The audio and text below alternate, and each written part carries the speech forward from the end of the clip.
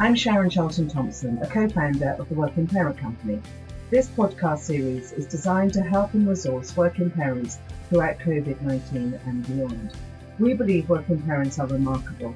You can head over to our website, theworkingparentcompany.co.uk, where there's lots more resources available at this time. Or follow us on LinkedIn, The Working Parent Company, for lots of daily updates. This episode is dedicated to the ups and downs of homeschooling. What is it that we really need to focus on with our children? And what is it, if anything, that we can leave behind? I'm delighted today to be welcoming Ed Richardson. Ed is one of our expert speakers here at the Working Parent Company, and for many years has run seminars and webinars and clinics for our clients with rave reviews. There is nothing about the English education system that Ed doesn't know. He's an educational enthusiast, and he's also Director of Education at Keystone Tutors. And there he is dedicated to improving the quality and learning provided by their tutors. He's passionate about how children learn and how to apply this knowledge to meet the needs of students of all abilities. We're in really safe hands when it comes to talking about homeschooling.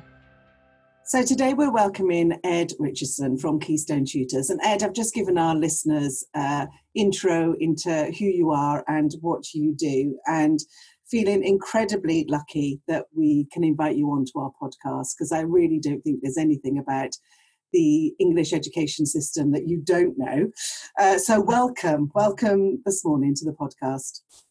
Thank you for having me. One of the things I'm going to dive straight in, because I think the question that is on my mind, and certainly on the minds of the clients that I'm speaking to day in, day out, is around homeschooling and what is it that we really need to focus on and what can we let go of. And I say this because our clients are working parents, so they are continuing to work at the moment, some of them incredibly busy, many of them doing a sort of parent tag shift if they're in a relationship and have a partner at home, about who gets to work and who gets to look after the kids. And a lot of them run ragged, and we're now, sort of 9-10 weeks into lockdown, something like that. So there's a multitude of concerns really that we're hearing, and what it comes down to is, how on earth do I fit all this in? So if you could start by really helping our listeners with where should our focus be and what can we let go of, that would be amazing. Okay, well, it's quite a big question, but I'll try my best. In terms of what you can jettison, I think that is sort of age dependent, because it depends on where your child or children are in relation to the school curriculum and whether or not they've got exams kind of impending. I guess impending exam years might be year 5, looking forward to SATs next year, year 10, looking forward to GCSEs, etc., year 12. But if you're not in those years, I think then your curriculum isn't sort of, or your focus perhaps, might not be as sharp, because the kind of subject canon that you've chosen or that that's relevant to those exams is probably going to already be laid out if you're in the years I've just mentioned. But if you're kind of years 1 to 4 or 7 to 9, where you're kind of in the periods between kind of key examination moments, then I think that's a really interesting time, because ultimately there isn't a focus point looming. And I do think then it is possible just to think in a slightly more specific way about what's relevant and important during the here and now. And obviously in most cases, if you look at the primary phase, English and maths, numeracy, literacy, they're going to be absolutely essential. And so rather than worrying about 5, 6, 7, 8 subjects and how do we fit all this in together, it might just be simply looking at one or both of those. I do think if you're years 1 to 4, a little bit of English and maths every day is going to be pretty essential to keeping you kind of match fit, as it were, to keeping you sort of ready and practiced and supple with the subject. But worrying about other aspects of school life, potentially can be sort of less of an importance or a draw. Of course, this is all relevant to your child and what their favourite subject is. I love asking kids what their favourite subject is. And yeah, some will say English and some will say maths, but of course others might say science and drama and other things. So I would be trying to focus in on what a child needs. And I definitely think there's obviously an English and a maths component, particularly for the years I've mentioned, 1 to 4, 7 to 9, reception. Obviously that English component is going to be very important as well. On top of that, only kind of perhaps including those subjects they really love doing. And why? Because I think that allows them to keep a love of learning. You know, this is a really strange time for them as much as it is for you. And if we turn them off learning, that could be quite problematic for us in terms of reintegrating back into school, normal life, whatever normal will be. The new normal is going to be intriguing, I think, in schools anyway. So I definitely think there is a reductive approach that can be taken, for sure. And I think it revolves around a couple of things: their age, albeit that I think English and maths are going to be pretty essential. And then also their interests, because you'd want to help them explore those, because that's what learning is. Just one thing I think I hammer on about in my talks that I do for the parent companies is reading. I think at any age, there's really no substitute for it. I assess a huge number of students every year, and I would say those who are more advanced, invariably the ones that are reading. But I encounter so much reading snobbery. It's sort of unbelievable. And it's therefore no wonder, I think, that a lot of children don't read. And that's because we associate reading with learned tomes, Victorian literature, you know, The Secret Garden, Charles Dickens, Shakespeare, you know, all of that element. And actually, of course, reading we're doing all the day, you know, on our phones, on computers, etc. And newspapers, articles. It's not just sort of learned tomes, as I said. So I think with children, the more you can encourage them to read, even small moments of time can be incredibly impactful, because they may have learned a new word or new words in context. The skills that you learn from reading, like literal comprehension, inference, being able to deduct, read between the lines, infer meaning from text, is crucial in everything we do in life, whether that's professional life, within your education. You're going to need to do that. So my top tips for that definitely are, even if you don't have a huge amount of time, I think reading with your children is crucial. Getting them to read aloud, reading aloud to them, encouraging things like audiobooks. A lot of parents have this fixation on children must be reading themselves independently. That doesn't necessarily need to happen. Of course, there's a slight difference in how you receive information if you're reading it yourself versus listening it. I think a balance of text, so non-fiction, fiction, I think that's going to be really important. I think just always being encouraging and discussing what they're reading. One of the best tips for somebody who's got a reluctant reader in their household is to read whatever they're reading with them. And I ask parents always, when they say my child doesn't read, my first question to them is, do you read? In front of them. Because of course your children model, you are the model of behaviour, and they tend to copy you, particularly the younger they go. But I think there's really no substitute for reading, because it just unlocks the world, really. I mean, Tony Little, he's the former headmaster of Eton, has this great quote, and I'm going to misquote him now, but I think it's something like, with confidence in reading the written word, the world becomes a map of possibilities and adventure. I think that's it. And I think that's so true. So I would say there are things you can jettison. I think English and maths are obviously going to be crucial. In particular within English, I think reading is really important. And I also think, therefore, you don't need loads of time. You know, actually just having a concentrated reading period for half an hour, maybe setting that within your household, saying everyone's going to read 15 minutes or 30 minutes. It means that there's no excuses. I can't say, oh, well, my brother's doing this. Why can't I do that? Or, you know, dad's able to be outside. Why can't I join him out there? I think if everyone sits down and reads, I think modelling that good behaviour, I think is a really good thing. So in terms of what you can jettison, I would say those sorts of factors need to be taken into consideration. Yeah, I get it. And yeah, you know, I'm thinking of, as always, of my own children when I'm listening to you, and I've got one avid reader and one reluctant reader. And with our reluctant reader, we have just let him read, you know, whatever, basically. So articles, he get the Week Junior. It's fantastic. So, you know, he would never sit and read it all, but with some encouragement, if I read it with him, those articles, then he will read. So just finding the you know, the bits that I can engage him in. And I also love what you said about keeping a love of learning, if that's possible, you know, just as a focus, if we're able to keep a love of learning rather than switch them off completely. And I think that's why you need to prioritise. You know, because if you're saying, well, look, I need to do everything the school is telling me, of course, many schools for families will be helping, hopefully, and they will be communicating with families. But of course, they don't understand necessarily what your home environment is like. They perhaps have a little bit of a knowledge about you as parents and the kinds of routine you might have, but they perhaps don't really know that in detail. And of course, I think, you know, the context of the home environment, the working environment, those meeting together inside your four walls, there is going to be a need to sort of plan and prioritize and get a balance within that to make it work. And of course, that's going to be unique to every household. So I think schools, in all the kind of conversations I've been having with teachers and parents over the last sort of 8 weeks, they are flexible, and they will work with families. And I think I would encourage parents to be talking to schools as well, because I think if you can only prioritize 2 or 3 things, that's fine out of a list of 10, because let's do those 2 or 3 things really well. Hopefully the student is going to enjoy what they're doing in those 2 or 3 things. But if you were to go for 7, 8, 9, 10, you know, it would be like pulling teeth. And eventually you're going to kind of destroy slightly this sort of love of learning potentially. So I think prioritizing and balance, I think, is going to be crucial, and it's unique to the situation that each parent finds himself in. It's so true. I think, you know, never before I've been struck by how individual this is and how everybody is navigating this new territory as, you know, according to their family makeup, and that's different for everybody.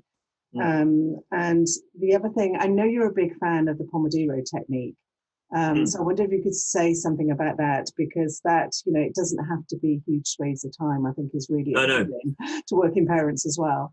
Yeah, absolutely. And this is the thing, again, related to the talks I give. You know, a lot can be achieved in a very small space of time. That's the first thing. And the second thing is you don't need a PhD, a teaching qualification to help your child. You just need to have an interest, and an interest that's more than the veneer. It's you know, those stock questions you often ask children after school. You know, how was your did you have a good day today at school? That is a closed question. There's 2 answers, yes or no. Now, if I say no as a child, what's going to happen? Another question is going to be asked. And then my parent is going to probe. And that's not what I want, because if I had a bad day, I don't want loads of questions about that. So I think it's trying to ask more sort of open questions. So thinking more strategically about the time that you've got. The Pomodoro technique is about thinking about the time that you're dedicating to a particular task. And it's a really interesting and actually very simple technique, really. And all it basically states is that you try and do something for 25 minutes. And you focus on that task exclusively. And what you do after 25 minutes, you set yourself a timer so it rings at 25 minutes, and you ask yourself, well, where am I in this task? Have I completed it? Am I halfway through it? Am I bored to the teeth of doing this? You know, where am I with regards to the task? And then after the 25 minutes, you must have a break. So you must go and do something different.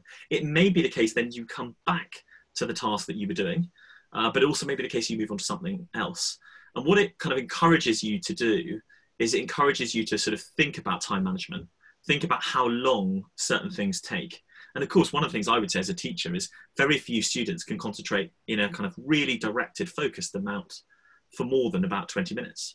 So actually, from the perspective of students and learning, and I would argue adults are exactly the same, I know I am, 25 minutes is plenty of time before just standing up for a couple of minutes, going and getting a drink, just literally having a wander around the garden, if that's a possibility, you know, in today's world. Those kinds of things, just having a very small break to refresh the mind before potentially going back to that task or maybe going to a different task. And if you think about it, school is not dissimilar. We have focused bursts of lessons in theory learning, you know, punctuated by breaks. Yeah. I guess what I would say in the context of a household where everything's a little bit closer, there's perhaps less opportunity for release, you know, of pressure, maybe. I think the Pomodoro technique could work really well, because 25 minutes is a really good amount of time. And then maybe you could have 2, 3, 4 of these across the day where you really focus in for that 25 minutes. You really try to get them to engage with whatever it is they're being required to do or you're asking them to do. And then making sure that they're punctuated with good amounts of breaks in there. Yeah, thanks, Ed. Really helpful. Now, here in my family, we're all sort of longing for half term, which comes at the end of this week. And part of that longing. It's just that we're all tired. It's exhausting. As a working parent, sort of juggling all these balls at the moment. So it's a relief next week that we can at least lay down the homeschooling baton. And there's loads of great ideas in what you're saying. But what about the mental health aspect? Say your child just doesn't want to learn or read, or that we as parents are just simply exhausted and haven't got the headspace or emotional regulation required to be alongside our children. How do we navigate those times? Is it important to sort of meet our kids and where they're at and where we're at too? What really helps when we're running out of steam? I have quite a big interest in educational research, and I think one of the aspects of my own research that I looked at was pupil voice, and giving children more responsibility, whatever their age, and asking them for their own opinion. Yeah. In context, in schools, it's often used with the appointment of staff. Could also be used with kind of how a school might evolve. But in the context of a home, I think it equally works. And so I definitely think it's about meeting your children halfway. I definitely think it's about trying to have a conversation with them about remote learning, about being educated at home. What makes an effective home learner? If you asked the child that and you gave, it was a proper conversation where you were giving the appropriate amount of time and concentration and focus to it, and you were asking them to do the same, you might be able to achieve a kind of a set of standards of how you guys can work together. And also it might bring them into your world. What are your expectations, of yourself, but also what are the expectations of your workplace, of you? And actually, mummy and daddy or the adults in your life, you are interested in what they do. And you'd be surprised. I have the great privilege of talking to many children, and you ask them about the significant adults in their lives, and they can tell you all about them. They can tell you what they do, and the name of the companies they work for, and they are interested. Whether or not they show that explicitly, they're attuned. The senses are alive. And actually, if given the opportunity, they probably could tell somebody else quite a bit about what it is you do. So I think it's about meeting them halfway. You've got a job to do as a working parent. You've got deadlines and commitments to meet on your professional side. You also got commitments to meet on a parental side. They, as a learner within the context of a school, have got commitments and things to meet in that light. And they've also got commitments to meet of being your daughter or your son, of being a part of your family unit. So, and I think actually what the research says is that children, even as young as sort of 5, 6, 7, if you give them responsibility and you talk to them about the kind of parameters in which you're operating in, it can help them to take ownership. It encourages them to take greater responsibility and develop their ability to work independently, for example. And that's ultimately what we're asking in the home environment, isn't it? If you're not going to teach them, we're asking them to be slightly more independent, to listen, to read, to absorb the information that perhaps being shared by school, either through you or directly from school, and then to action it. And I think that skill, working independently, which of course you as a parent demonstrate all the time, is I would say, one of the core skills of education. At the end of those years when you're 18 years old, you're going to university or you're going on to the next phase in your life, you need to be able to operate as an independent human being. And these are skills that we're learning as young as right at the beginning of our school career. So I think trying to meet them halfway, have a conversation with them about it, but also try to listen and appreciate to how difficult it is for them. A lot of children at the moment that I'm speaking to are struggling because they're not being able to kick around a football in the playground with their mates, and they're not being able to just have those kind of ridiculously funny conversations that you have at break time, which are pretty inane and about nothing, but to them it's just wonderful. It's the joy of being a child. They don't get that interaction, although they may be corresponding online or via message. It's not the same. So I think trying to meet them halfway in terms of how difficult lockdown might be for them, because obviously what we see in the press, etc., is the lockdown is very, very difficult for parents, which is true. But I think it's also very difficult for children because they feed off their learning experience is much bigger than the books and the lessons that they attend. In fact, I would argue that in break times, often a great deal more learning is done in some contexts in their lives. So I think you can help them by meeting them halfway to have a conversation. I think the other things you can help them with are just your kind of organization and as a parent, what you bring from your professional lives, managing distractions. If I'm 14 and I've got a mobile phone and I'm not able to go to school, I'm missing my friends, and I've got the delight of WhatsApp. Am I going to be able to stick my phone away and have that 25 minutes Pomodoro focused, run at my English essay that I need to do, or whatever it is I'm trying to focus on? So I think you can help them and how do you manage time as a parent? You probably do it wonderfully well. And as a consequence, what are your techniques, tips, tricks for ensuring that you get things done at the end of every day? And do you write lists? Do you use an app? Do you leave things out on the side to remind you visually of cues? Right, I've got to get that done. What is it that you do? You'll all have, I guess, your mechanisms and techniques for dealing with these things, which your children learn. Yeah, that's a great idea. And to be honest, I'm feeling pretty rubbish because I hadn't thought of that. I thought about speaking to my children and asking them where they're at, but it hadn't occurred to me to have a conversation about how mum or how dad organises their day and what's tricky about that and what's easy about that. So that's really, really helpful. And I love what you say in there about pupil voice, and really listening to that. And hearing you there, Ed, it makes me think about some of the things that my kids are missing at the moment. You talk about the playground and the sort of crazy conversations and the huge fun that they have as well with their mates at school. But also they're missing the collaboration aspects of the classroom, because that's where, my daughter is quite shy, and so perhaps she wouldn't speak up in a classroom, but she is still listening to others' questions and answers. And same for my little boy. And it's that sort of classroom, collaboration. If your school is providing, learning platforms that haven't got FaceTime, I think that's really being missed. And I wondered if you had any thoughts about that, the fact that they're really working in a bit of a vacuum at the moment. This is an issue because I think the solution I've got or I've heard of does require a little bit more time with parents. And I'm conscious that some of your parents may not have huge amounts of time. Yeah. But I definitely think that you as parents can take some of the action into your own hands with regards to this. You undoubtedly will be friends with your children's peers, parents.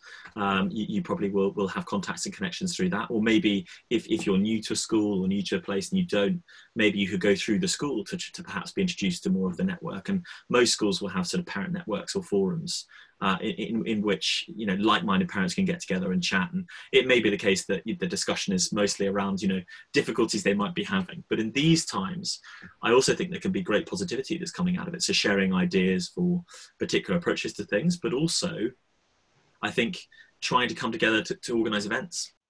Now, Ed, I wouldn't know this term unless I knew you, but the learning loss is something that's often talked about. And as I understand it, it's the loss that's often seen by teachers over things like the long school holidays and stuff like that. At the moment, with COVID-19 and homeschooling, etc., I just wonder if we can talk about the learning loss a little bit and reassure, or is there anything to reassure parents, particularly maybe of the parents that have kids in those essential years that you talked about, years 5, 6, 10 and 12, and curriculum recovery and things like that. So what do we know about what is lost in learning or do we know anything, from past lockdowns with SARS and things like that? Anything that you can tell us around the learning loss? So there have been lots of interesting studies, and I think without wanting to pick out too many in particular, only because I think there is quite a bit of a variance in terms of what studies have shown. But there's a sense that obviously in the summer holidays, typically there's a 6-week gap between the end of the summer term of 1 year and the commencement of the new academic year. And that's a long time. And I guess the way I have explained this to parents often is if you imagine having Usain Bolt as an Olympic 100-meter runner, in order to run as quick as he does, he can't just turn up to the track and run. He needs to train. And he needs to train often, they say when he won the first Olympic gold medal for the 100 meters, it was sort of 6-8 years worth of training that had gone into sort of that medal, as it were. And so our brains are not dissimilar in the sense that they're a muscle and they need to be sort of worked, as it were, if you think about that sort of muscle working element. And constant practice on a day-to-day basis or content usage is probably a better way of thinking about it, helps them to do the job they do, and means that they are sort of more supple and adaptable to the kind of myriad of learning experience that we have in schools, life, home, etc. Now, over this 6-week period, because the brain isn't perhaps being used in certain ways, which it is within the context of school terms, so it's not focused necessarily directly towards English or maths or in a kind of direct academic way, there is this sense that when children come back in September, if you were to measure their kind of attainment before they leave school and then when they return, there is often a delta between those two grades or two pieces of attainment, between 15 and 30% in terms of difference. And that the suggestion there is that is because you're not using the brain in the right ways or in the ways in which school requires of you. And as a consequence, these achievement scores decline over the summer from, as I said, the end of one academic year moving into another. And in some instances, it can be, as I said, you know, if you think about that in time rather than percentage, in some sense it could be kind of, you know, about a month or so of learning is lost because it takes them a month or so to kind of get back up to sort of full speed, you know, when they come into school. So it's this idea that this could be exacerbated because of the fact they're not in school currently. The provision of learning varies hugely. We've got synchronous live learning that's occurring in some schools via Teams, Zoom, etc., all the way through to asynchronous learning, which is ultimately independent learning, where schools are setting work and then children are just having to get through that work on their own, and then they send it back to the school. And as a consequence, the concern is that because they're not getting the same sort of interaction they'd normally get within the school network and in this school day, that learning loss over the normal period of 6 weeks could be exacerbated because learning loss may be occurring now, i.e. the learning loss sort of start date is being brought forward for a longer period of time. Children are kind of losing information, and that is because they're not using their brain, utilising or sort of actively manipulating the information in the same way they would be were they at school. So that's the concern is there, and I do think it's real. One thing I would say is this research is often, they look at lower socioeconomic backgrounds. You'll have heard a lot of news around that because they often don't have access to ed tech, to the kinds of mediums through which a lot of learning is now taking place. So that's exacerbated. They also rely on a lot of one-to-one support within the context of schools. And so if you take away that one-to-one support, but you're then asking the child to work on their own still, you know, that's going to massively affect the kind of leaps and bounds they might make in their learning experience over this period of time.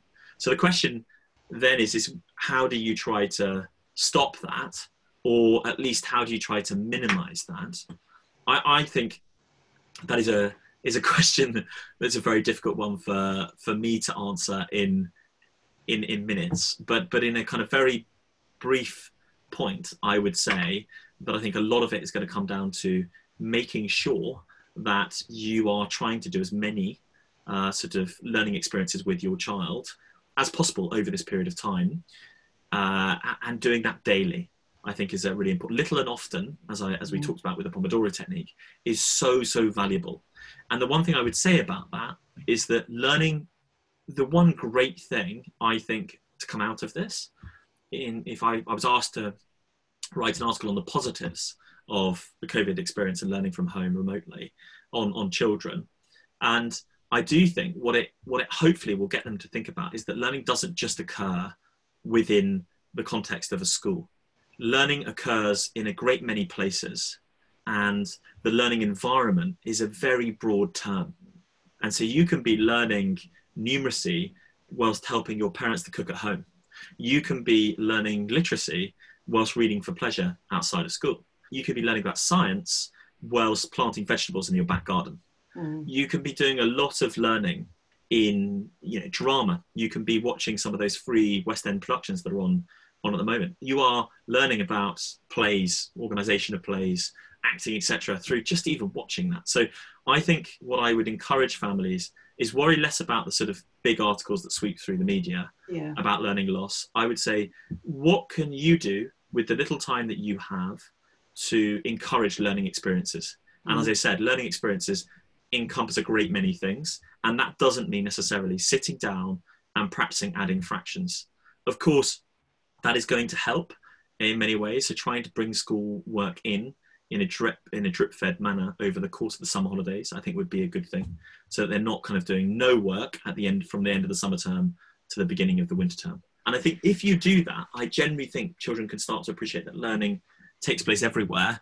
And this notion of learning for learning's sake, this idea that learning can happen everywhere and we enjoy learning, like learning new things, learning how to do new things, it is a really special part of being human, I think. I like that. And I think that little and often brings me full circle to what you said at the beginning about keep a love of learning. Little and often, I think, is the thing that we can take away from that for all age groups, wherever they're at, and that learning is everywhere in the day-to-day, not just in the schoolwork that's set, etc. Ed, I'm gonna wrap up with a question that we're asking all our guests on the podcast, which is, what are you most hoping for in the sort of post-COVID-19 world? Well, I think, as you might imagine, mine is kind of more educationally focused than I imagine some of your speakers might be.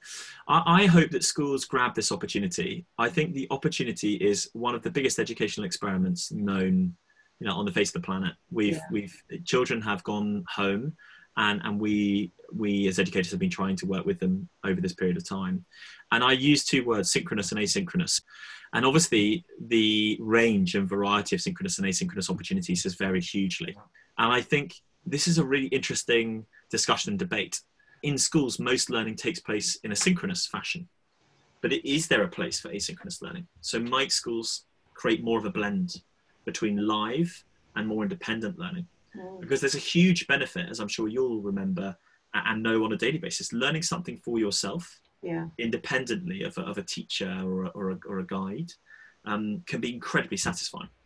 But trying to get that blend, because you might get stuck and you might need some additional help. So that live element can work really well. So I think there's a massive opportunity in terms of what we can learn from this, but I think there'll be some time going forward, but potentially around the synchronous, asynchronous element of learning. But the other point I think, what am I most hoping for, is a rather melancholy one. I really hope that the world values the classroom after this, because I feel, particularly in the UK, and maybe it's just my own perception and perspective, but I just feel that sometimes the teacher, the classroom and the school, there's been a sort of devaluing, I think, of the importance of what goes on and what those people do. And it's not that they're more important than any other sort of societal or industrial element, to what makes up the UK and indeed other countries. But I just think a greater appreciation for the value of the classroom, for the value of the teacher, and for what schools do. Because I do feel that over time, often that's been eroded. And I think perhaps we've had less respect for that than maybe we should have. And as a consequence, I hope that both students, importantly students, but also parents, see that there is great value in schools, and that schools see there's great value in having children in their schools. and I think that would be my key hope. Yeah, that's a great one to have. And I know my own children and so many children of my clients are really missing the classroom at the moment. Missing their friends, missing the interaction, missing being at school. So valuing the classroom is a great way, I think, to end and bring it to a close and say thank you. Thank you for joining us today. Thank you for sharing all of your experience and knowledge about the UK education system for our listeners. It's a challenging time when it comes to being a working parent and homeschooling, and you've given us some great tips and thoughts to reflect on around what is important and what we can jettison, and finding education in the everyday. So Ed, I want to say a huge thank you. I know that obviously you do lots of work with us at the Working Parent Company. You do amazing talks and webinars and clinics, etc., for our clients. But I also want to signpost where people can find you. So do you want to say something about Keystone Tutors? Sure. Keystone Tutors is a tutoring and educational advisory company. So we provide one-to-one learning in a tutoring capacity, online obviously at the moment, but also in homes.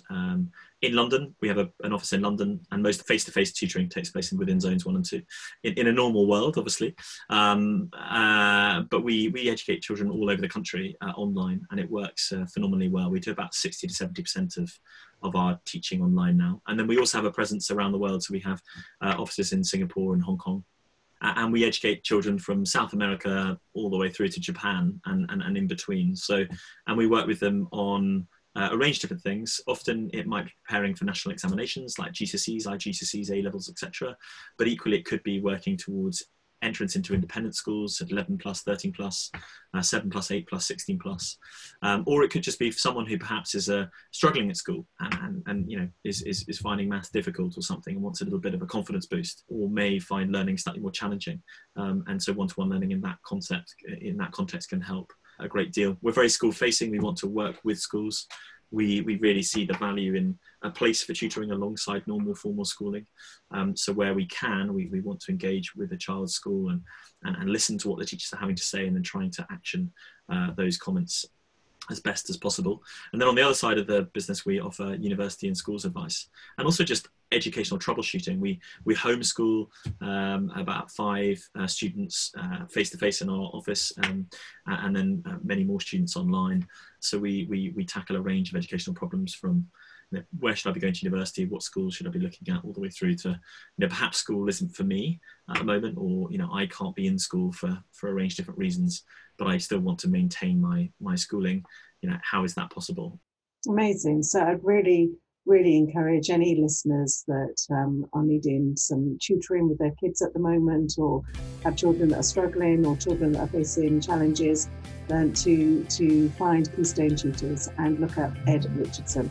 Ed, thank you so much. Have a wonderful day, and thank you for joining us. Thank you very much.